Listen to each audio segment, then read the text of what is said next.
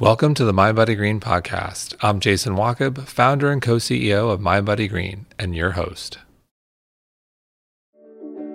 Kelsey Patel is a sought-after Reiki healer and spiritual empowerment coach who's one of my favorite people as she has amazing energy.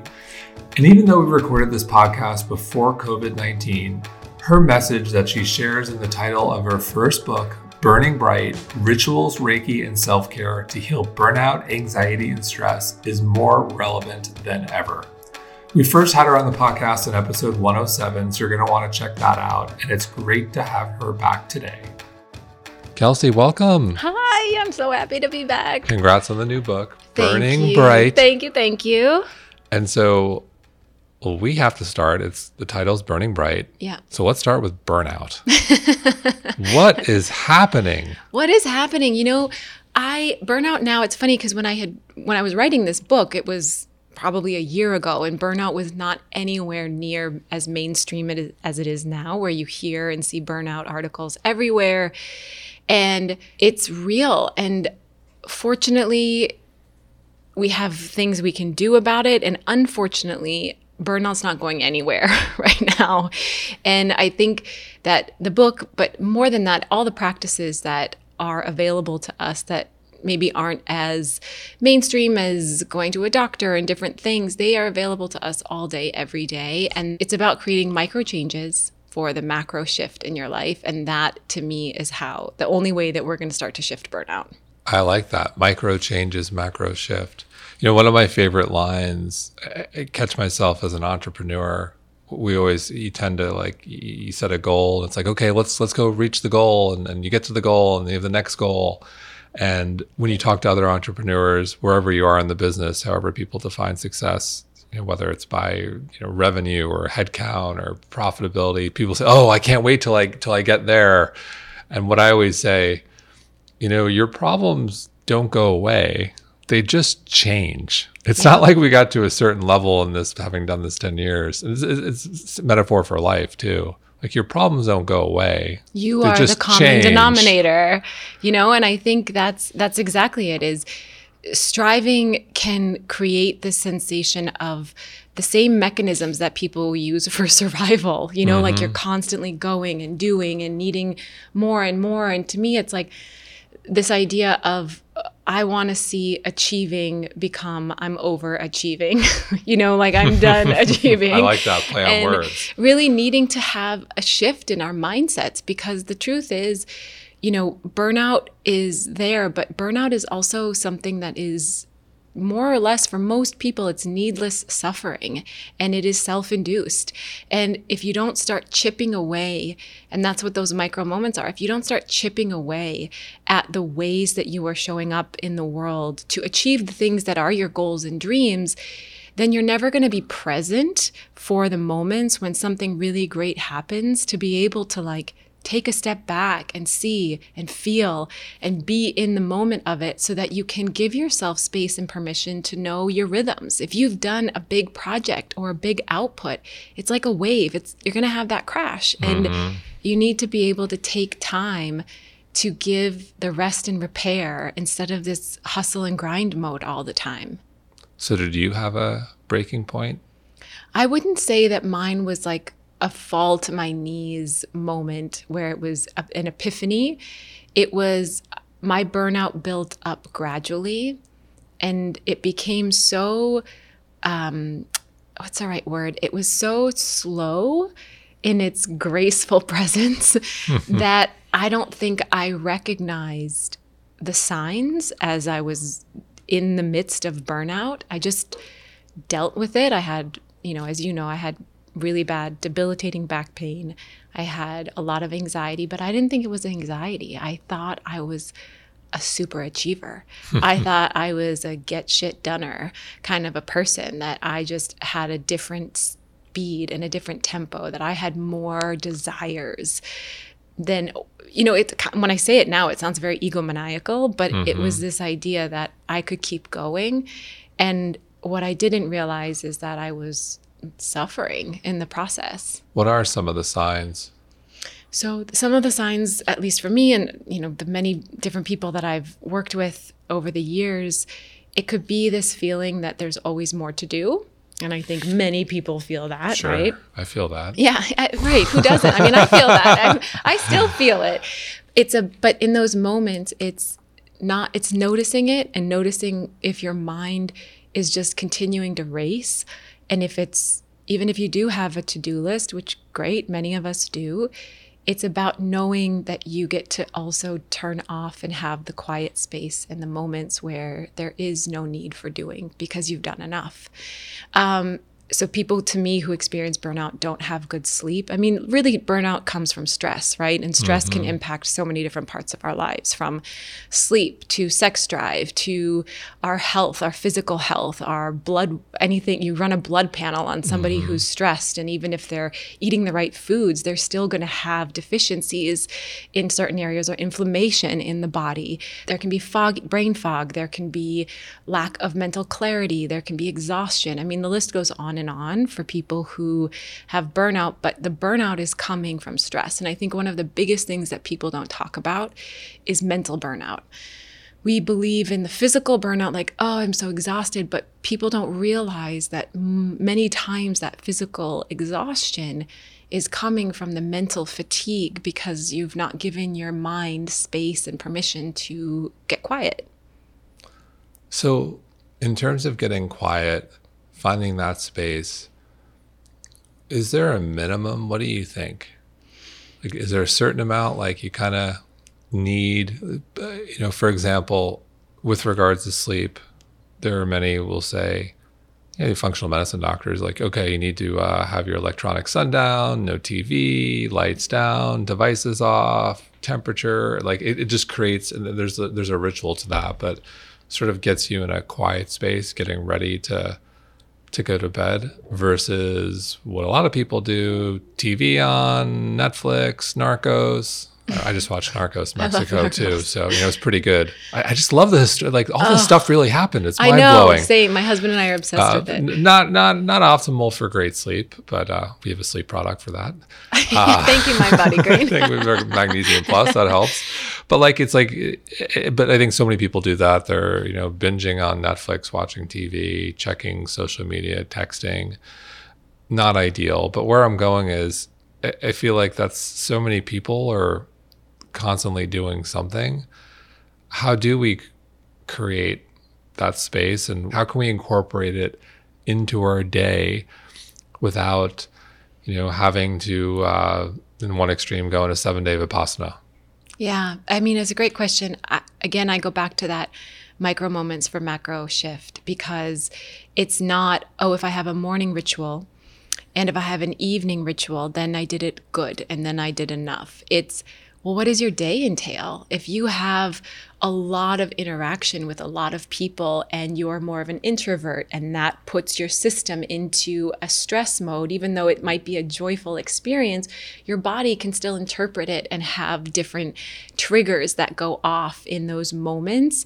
And it's really about meeting yourself. If you're on a retreat, you might not need the same morning ritual and evening ritual that you're going to need when you live in New York City, or you have a big upcoming event. To me, it's about finding those down moments throughout the day, even if it's taking a break from work and going for a 5-minute walk and not taking your phone with you, and breathing, really taking some conscious breaths. It's, in the book I mentioned something as simple as a hand washing ritual that if very appropriate these days. Yeah, very appropriate right now. Everyone's going to wash their hands. Yeah, exactly. But not just washing the hands for that moment of, what we physically need to wash off, but also energetically. So it's, it's energy hygiene, it's mental hygiene, it's physical hygiene, the same way that you would go to the bathroom every day, multiple times a day, and you don't think about it. It's connecting to yourself each day and asking mentally, do I need a little break right now? Oh, physically, do I need to stretch my body right now? Those people want to believe that it's much harder or needs to be more regimented than it actually does. It's really getting in tune with yourself, getting radically curious about how you're showing up to the day, about what triggers you into stress, and you may not even be aware of it. And then finding something that you can do for yourself to help shift that vibration so that it's not this compounded stress that's built up throughout the day. And then you take it home and you're like, I can't, I got to watch Netflix. I need to, I'm going to have a glass of wine. It's not letting it build up into the red zone is my opinion, and what I practice, and also what I teach to people. What if you're someone like me, like you, really passionate about what they do, love what we do? I think when that happens, you just end up working more. Yeah, it's so true. I mean, look, I've been in New York for 6 days. I told you today I just woke up with a cold sore, but we're not going to get it right all the time. It's not going to be perfect every time, but we can learn over and over and over again. And to me, in my life, I'm not going for perfection. I'm going for as much peace, as much ease, as much grace, and as much compassion for myself and my humanness in the journey. And I mess up all the time.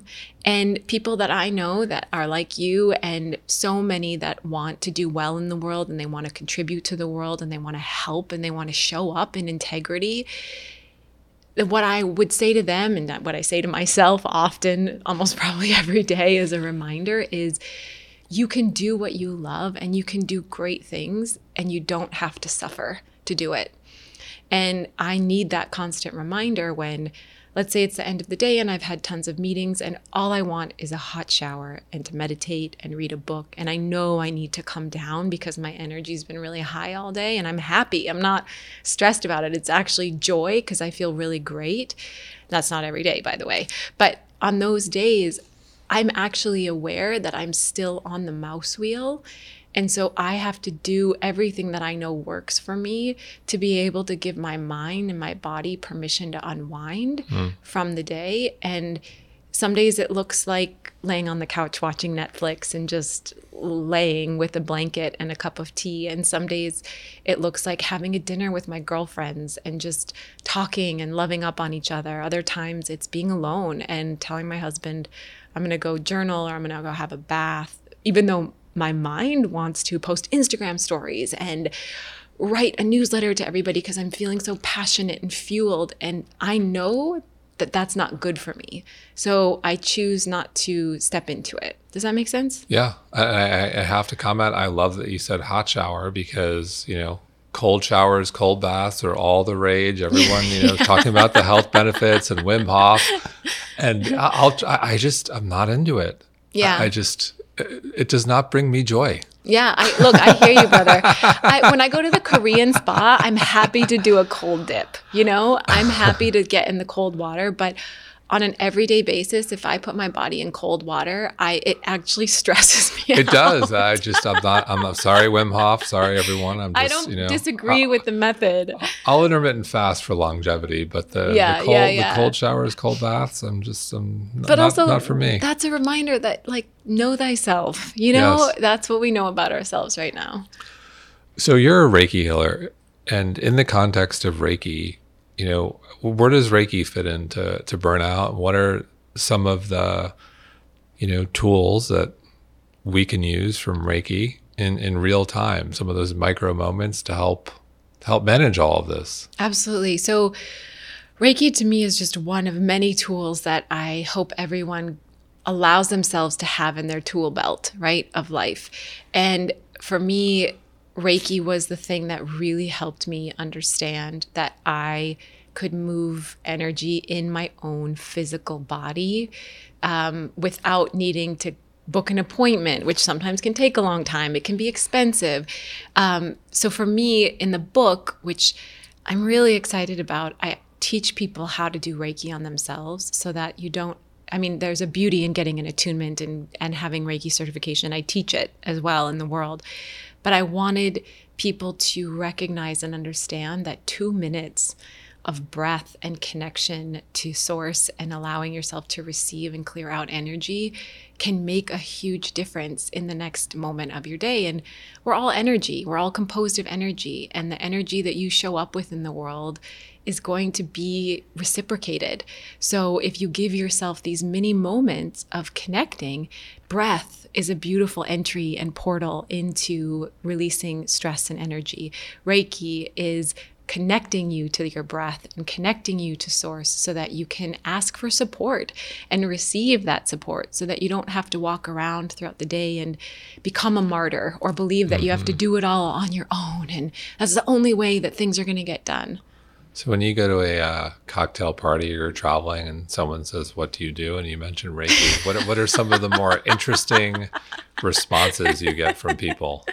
Such and how do you hold that space and provide an answer not filled with the F-bomb? Right. It's funny. I still feel weird calling myself a Reiki healer. I don't ever really like to say the words like I'm a healer or I'm a Reiki master. It sounds, I don't know what the right word is. It doesn't sound, it just doesn't sound like it's me as much. And so I tell people that I am a teacher, or I will call myself a spiritual empowerment coach, or and then they'll be like, "What?" Then you can see their brains firing and figuring out in the neurons where that belongs, and then I'll. If you're in the west side of LA, they're probably like, "Me too." Oh, totally. Whereas if you're visiting your parents in the Dakotas, you're like, "Well, should we call the police?" Like, what is that? Reiki? Is that a cooking method? It does sound like a cooking method. It does, yeah. It does. Like a way that and it kind of is, you can Reiki your food, as I teach my students. But I would say for me, the funniest moments are my husband is in a very different profession than me, and we'll have dinners with like JP Morgan or Goldman Sachs. And they, in the beginning, I've been doing this now for a decade almost. So 10 years ago, people were like, "What? What is that?" And now it's so much more commonplace, and the term is definitely a lot more out there. And we had dinner recently with our friends from JP Morgan that were in LA, and one of the guys, they now love talking to me about it. Typically, our conversations are more geared towards my work than anything else. And one of the guys on the trip when they were there, said he and his girlfriend recently went to a retreat in Mexico, and he had Reiki for the first time, and he couldn't wait to tell me about his experience. So I actually have to say now, in 2020, if I'm on a plane or anywhere I am, people want to talk about it. People want to tell me their experiences, even if it has nothing to do with Reiki. They want to tell me their experiences with the shaman or with their acupuncturist or a meditation app that they did, which I love because it's just making it more common, and it's making it more conversational than ever before. Well, a lot of people will say money's energy. That probably piques the interest of this fellow at JP Morgan. Yeah. Well, also, they're burnt out. Yeah. The truth is that people are, I think it was 80% of people. I have a bunch of statistics in the book because I also really want to talk to people from a fact-based Let's hear the experience. stats. Okay, all right. I'm going to rattle some stats off to you guys. So 80% of people say they have work stress, and 40% of them say that they have extreme work stress. So imagine what that's doing. A lot of people. That's a lot of people, right? Stress costs employers $300 billion every year. I believe that manifests itself in healthcare costs. Yep. Yeah. 90% of doctors' visits are for problems related to stress. Believe that too. Stress, I'm sure you know this, stress can shrink your brain. It shrinks the prefrontal cortex, which is the part of the brain that manages our highest cognitive abilities. Over time, stress disconnects circuits in this part of the brain, causing confusion, brain fog, and trouble concentrating. Chronic stress can also strengthen the parts of the brain that default to emotional responses and impulsive behaviors. And then this is when I saw this, I was like, I have to get this book out into the world. In the 1960s, Americans had among the highest life expectancy in the world. And today, the US ranks at the bottom of major developed nations. And for the first time ever recorded, life expectancy in the US has dropped 3 years in a row. And it's mostly because of deaths of despair, which is actually related to stress. It's drugs, alcohol, and suicide. And part of that, and I talk about this in the book, is this idea of loneliness. Loneliness epidemic. Yeah. And part of, in the book, I talk about the triad of wholeness. We've all heard mind, body, spirit. And I changed it in the book to rock, paper, reiki. And, rock is the body. It's the physical connection with the earth. It's what we eat. It's how we connect with our physical bodies, how we take responsibility for them.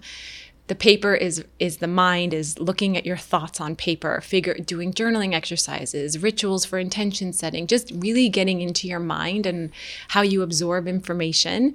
If it's reading, because everything that you do and I do is based on imprints. It's the imprints of our life. It's what we've experienced, what we've been taught to know, what we've been taught by our families. And then the last community, Reiki, it's not just about Reiki, but it's about spirit. And spirit is also, to me, considered community. It's a feeling of belonging. It's a feeling of connection. It's a feeling of that energy of being so loved and feeling that you can walk through the world with a sense of support. Some people call it faith, Sure. So I'm glad you mentioned the loneliness epidemic. We had Celeste Headley, another great author, on the podcast recently, and we talked about did you just call me a great author? Yes, great author. So exciting. This is my first book. It still feels unreal. You're on the podcast. You got to be great to be on the podcast. I agree with that, but I'm just saying it feels so cool to hear my name in the midst of authors, plural. There you go. Well, Celeste Headley was on, and we talked about the loneliness epidemic, and she had we were essentially a great tip. And in theory, loneliness, it's not necessarily about the super deep connections or having a ton of friends. We talked about Dunbar's number, like this idea that like you sort of max out at like 150 friends, and why, if your friends on Facebook really don't matter. But what was so interesting is the idea of that conversation you have on the line at Starbucks with a common stranger, where it's just, hey, how's it going? Or simple as that, or what flavor did you get, or how are you doing today? That banter, if you will, is such a huge benefit. And as we think about the loneliness epidemic, it's that simple hello is just enough. So I go back to, what's the rock, paper, Reiki version of I'm on the line at Starbucks? How do we take this a step further instead of just, hi, good morning, how are you doing? Like, what's your version of that as we look to fight the loneliness epidemic? Yes. I'm going to not get the quote exactly right, but there's a beautiful Mother Teresa quote, and it's about making everyone feel happier after they've been in contact with you, right? This idea that, to me, with the title Burning Bright, it's like walking around in your essence of brightness. And if you are willing to do these little micro acts for yourself every day, you get to walk out in the world from a place of fullness, where you aren't needing anyone else in the outside world to give you that energy. You're not seeking it from outside of yourself. You have this well and resource from within. And if you have that, then you get to go out in the world and help spread it. And we're all mirrors to each other, right? Mm-hmm. So I go into a coffee shop, happened today, and the person that's across from me at the counter or next to me, we're smiling at each other. How's your day? It's great. How was yours? My day's great too. It's just it's the human connection, as you say. And I think what a lot of people forget is that you do have the power to fill yourself up.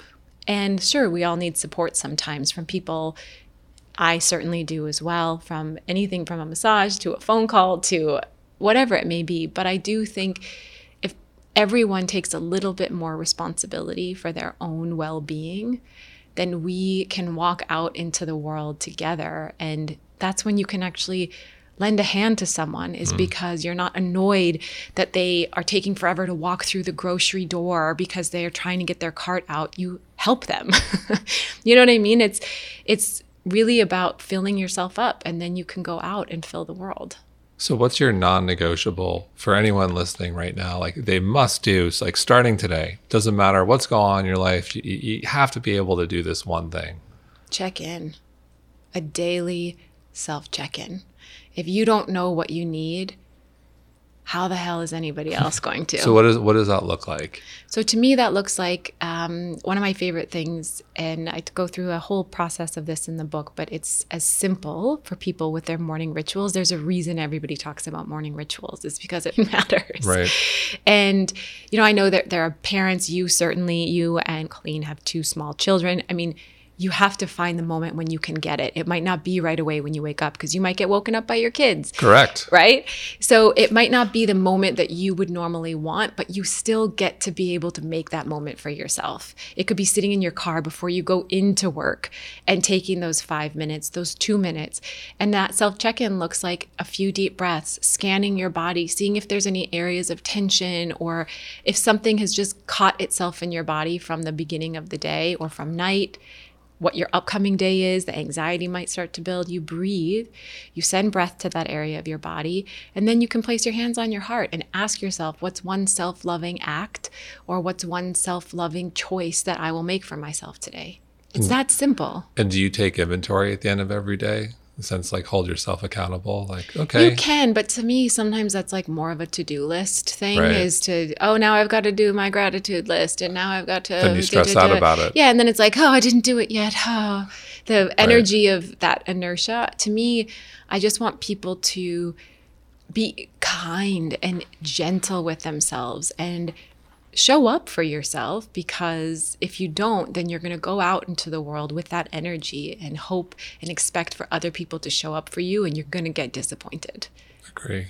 So my last question, we were talking about this before you came on, but you travel the world, you work with all sorts of people, individuals, groups. Like, what's like the craziest story you've heard or seen, witnessed firsthand, and what the power of Reiki can really do? Oh my God, this one's crazy. I went to a Marianne Williamson talk. That's crazy right there. Yeah, right. For some, yeah. This was before she was running for president. This was years ago. This was probably 2 years ago. So just to be clear, it was 2 years ago. And I was so excited. I was going with my friend, and as we were walking in, my friend sees somebody she recognizes. They say hello, and the woman's kind of like hobbling. And she has a sandal on with something wrapped around her foot. And she goes, she's like, I had to come tonight, but I was getting out of a car. I had the most freak accident today. I sprained my ankle. Her ankle was swollen. And I felt this energy come through me. And we just met. And I asked her if I could Reiki her ankle. We're standing outside the theater. And she's like, oh my God, yes, please. So I Reiki'd her ankle for probably less than 3 minutes. We go in, we have the event, we all leave, say goodbye. The next day, my friend texted me and shared a text from her friend that said, who was that woman? Because I woke up this morning and I am completely able to walk. My swelling is gone, and I know I had a sprained ankle and I don't know what happened. She was so weirded out about it. And then there's little silly ones where the other day I did a workshop, and a girl, it was like 3:30 p.m. She had a hangover, and she said she had tried every... 3:30 p.m. She had a hangover. Yeah, exactly. Maybe she needs more than the Reiki workshop. She was young. And she'd had a full work day, and she said she had tried everything that day that quote unquote cures hangovers. And I had done a Reiki workshop, and she's like, my hangover is completely gone. So I never had tried Reiki, and now I am an absolute believer. Wow. Yeah. Professional sports teams ever reach out? It's funny. I'm trying to think of athletes. I've worked with athletes before. Athletes are so sort of trained in the matter, Yep. So I would love to work with But they're more also, athletes. some of them will try anything too. Like, especially when they have an injury, it's like, I'll do anything. Absolutely. And look, it goes with everybody. I mean, I think there's so much, and Reiki is so much more beyond the physical too. I mean, Reiki I've watched it clear traumas for people. I've watched it, especially coupled with EFT, emotional freedom technique, the tapping. And just overall, like micro shifts in practice. I've watched people shift from like a horrible divorce and bankrupt to an amazing love and abundant, I've seen the abundance and the shifts for people in many ways. I've helped, I don't mean to say me, but I've worked with people who have had a newborn baby and they've had an insane fever, and I've sent distance Reiki, and the next day the baby's out of the hospital, so it's just, I think part of it's intention and prayer, and it's the Reiki itself. But to me, every one of us has this ability inside, and it's not something that anyone needs to feel that there's a barrier of entry to. So really, last question, I mean it this time. How do we how can we all tap into that? If we all Read have the book. it. I know. Well, obviously you pick up the book, but like how do we tap into that? I think first it's a choice. You have to be willing to choose to be open to this. There's a willingness, because as you've, I'm sure, seen, and I know that you like energy work as well and have had your own experiences with it. If you weren't open to it and you didn't believe that it would be supportive of you, how much do you think it was actually going to help you? Right.